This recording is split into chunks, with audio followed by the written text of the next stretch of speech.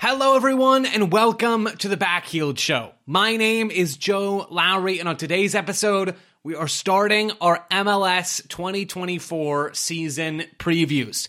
Today is part one of a three-part MLS season preview series that will take you right up to kickoff. That's next week, where we're going to have kickoff between Inter Miami and Real Salt Lake on Wednesday, February 21st. We're going to tackle a chunk of teams each day, following the timeline of our previews that are dropping over on backheel.com. Folks, if you're looking for quality, in-depth MLS season previews for every single team in the league, go check out backheel.com. We have the first 12 teams alphabetically up on the site right now. Tactics, depth charts, offseason analysis, hopes, fears, concerns, worries, young player spotlight, spotlighting the second best player on each team, predictions, trophies, all that stuff. Tons of great in-depth stuff over on the site right now, if I do say so myself. Go check that out, and you'll get a 20% discount right now if you subscribe from one of those preview articles. Without any further ado, however, let's get to today's abbreviated chunk of previews to help set the stage for next season's kickoff.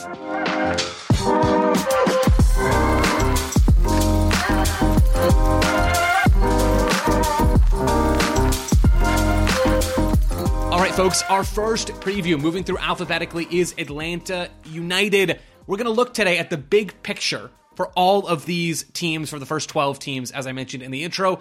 Atlanta United's big picture is this. They have all the marks of a trophy contender, but how quickly will the new pieces gel? And what happens when star number 10, Thiago Almada, leaves in the summer? Atlanta have the makeup of a really, really strong team. Their offseason additions were strong. Garth Lagerwey seems to be making real lasting change to their transfer strategy. They brought in a new goalkeeper. They replaced Miles Robinson. Who knows if that replacement will be up to snuff, but they've done it in Stian Gregerson over from Ligue 2 in France. They've added one starting central midfielder in Bartosz Slisz and Dax McCarty as a reserve sort of third option in Gonzalo Pineda's double pivot. The pieces are there, but will they gel fast enough? And will Garth Lagerwey and Atlanta be able to replace Thiago Almada, as he surely will go to Europe over the summer? Those are huge questions for Atlanta. Let's move into our next team, Austin FC. The whole thing with Austin right now is, can they bounce back to where they were in 2022? They were really poor last year, towards the bottom of the Western Conference, cratered after finishing second in the West the year before that. They brought in a new sporting director in Rodolfo Borrell, who has connections in the past with Barcelona and Manchester City, has worked alongside Pep Guardiola. They brought him in last season to replace Claudio Reyna after the whole World Cup fallout, and Borrell hasn't done much of anything. He's talked to ESPN about how they've struggled to make moves.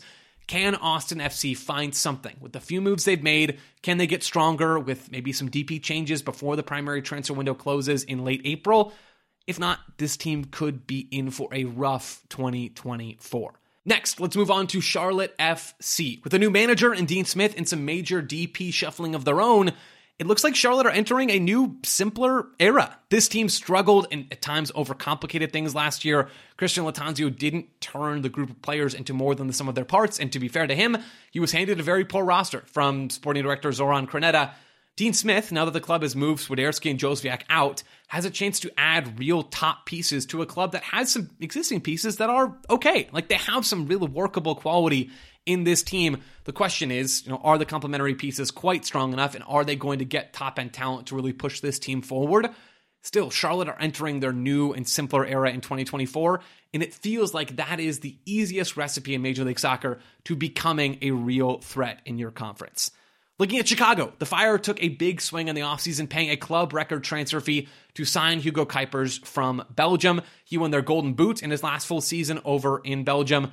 Will that move get them back to contention in the East? That is the question right now for the Fire.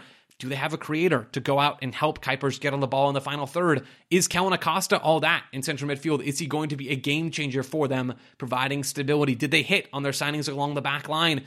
Plenty of things are up in the air for the Fire, but they have stated a clear intent that they want to go out and be a real threat in the East. You don't go out and pay 8 figures if you're not serious about what you want to do.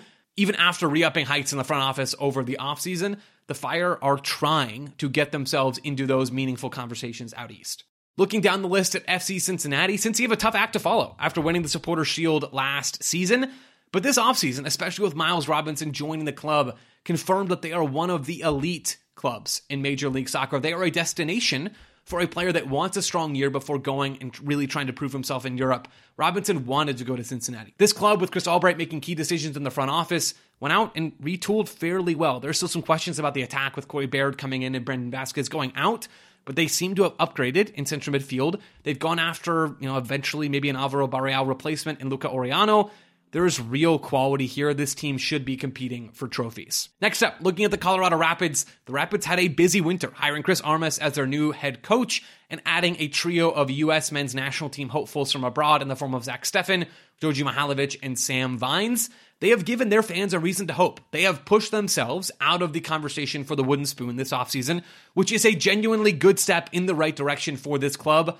Contending for a trophy still feels out of the real realm of possibility, but this club will be noticeably better in 2024 than they were in 2023. Up next, let's talk about the Columbus Crew. They have all 11 starters returning from their MLS Cup victory a couple of months ago.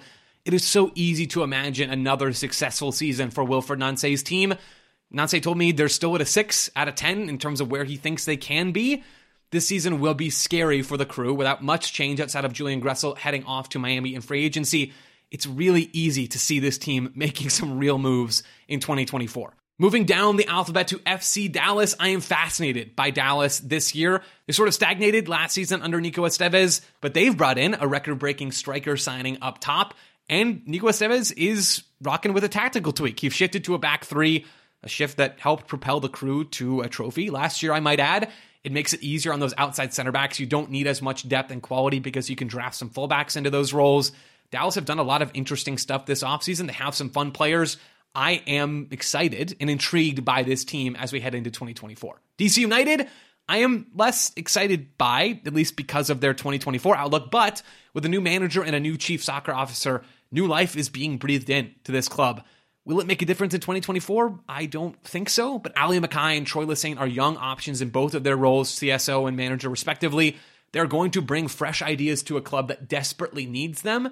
And even if that is the only change for a DC team that's been stuck in the past for so long, that is a positive change as we near the new year. Moving forward to the Houston Dynamo, Hector Herrera, though he's dealing with a bit of an injury right now along with Nelson Quinones, Herrera is good enough to make the Dynamo a real knockout threat all on their own. To be something special this year, though, Ben Olsen will need a couple of the other pieces in the attack to step up. Sebastian Ferreira is back from his loan to Brazil, back from exile. He's a DP, and he's going to be the Corey Baird replacement. He's the guy up top. Is he good enough? That is a huge question for the Dynamo as they try to repeat with a couple of home playoff games in the Western Conference. Sporting Kansas City. This team had a really strong finish to 2023. They swept St. Louis in the first full round of the playoffs before losing to the Dynamo team we just talked about. This team has a lot of really good pieces. They are also really old. If the pieces can stay healthy and on the field, and maybe SKC will add one more DP before the end of this primary transfer window, likely in midfield, if they can add one more piece, this team has real quality and a real chance to do damage in Major League Soccer, even with looming questions at both ends of the field in terms of Alan Pulido's production, him overperforming his XG, and then the center backs both being on the wrong side of 30. Finally, our last team on this episode, we're hitting the LA Galaxy. Last year, fan protests sparked evolution inside of the Galaxy organization. This year, will Ricky Puig and Will Kuntz's offseason moves help the Galaxy evolve into anything resembling a force in the Western Conference? That is the million-dollar question right now in Carson, California. The Galaxy have talent. Will that talent have the right balance between attack and defense for them to be a real player out west? Folks, that is it for part one of our 3-part MLS season preview series. Check back later this week or over on backheel.com for much, much more as we near the start of the 2024 season. For now, thanks for listening, and we'll talk to you all again real soon.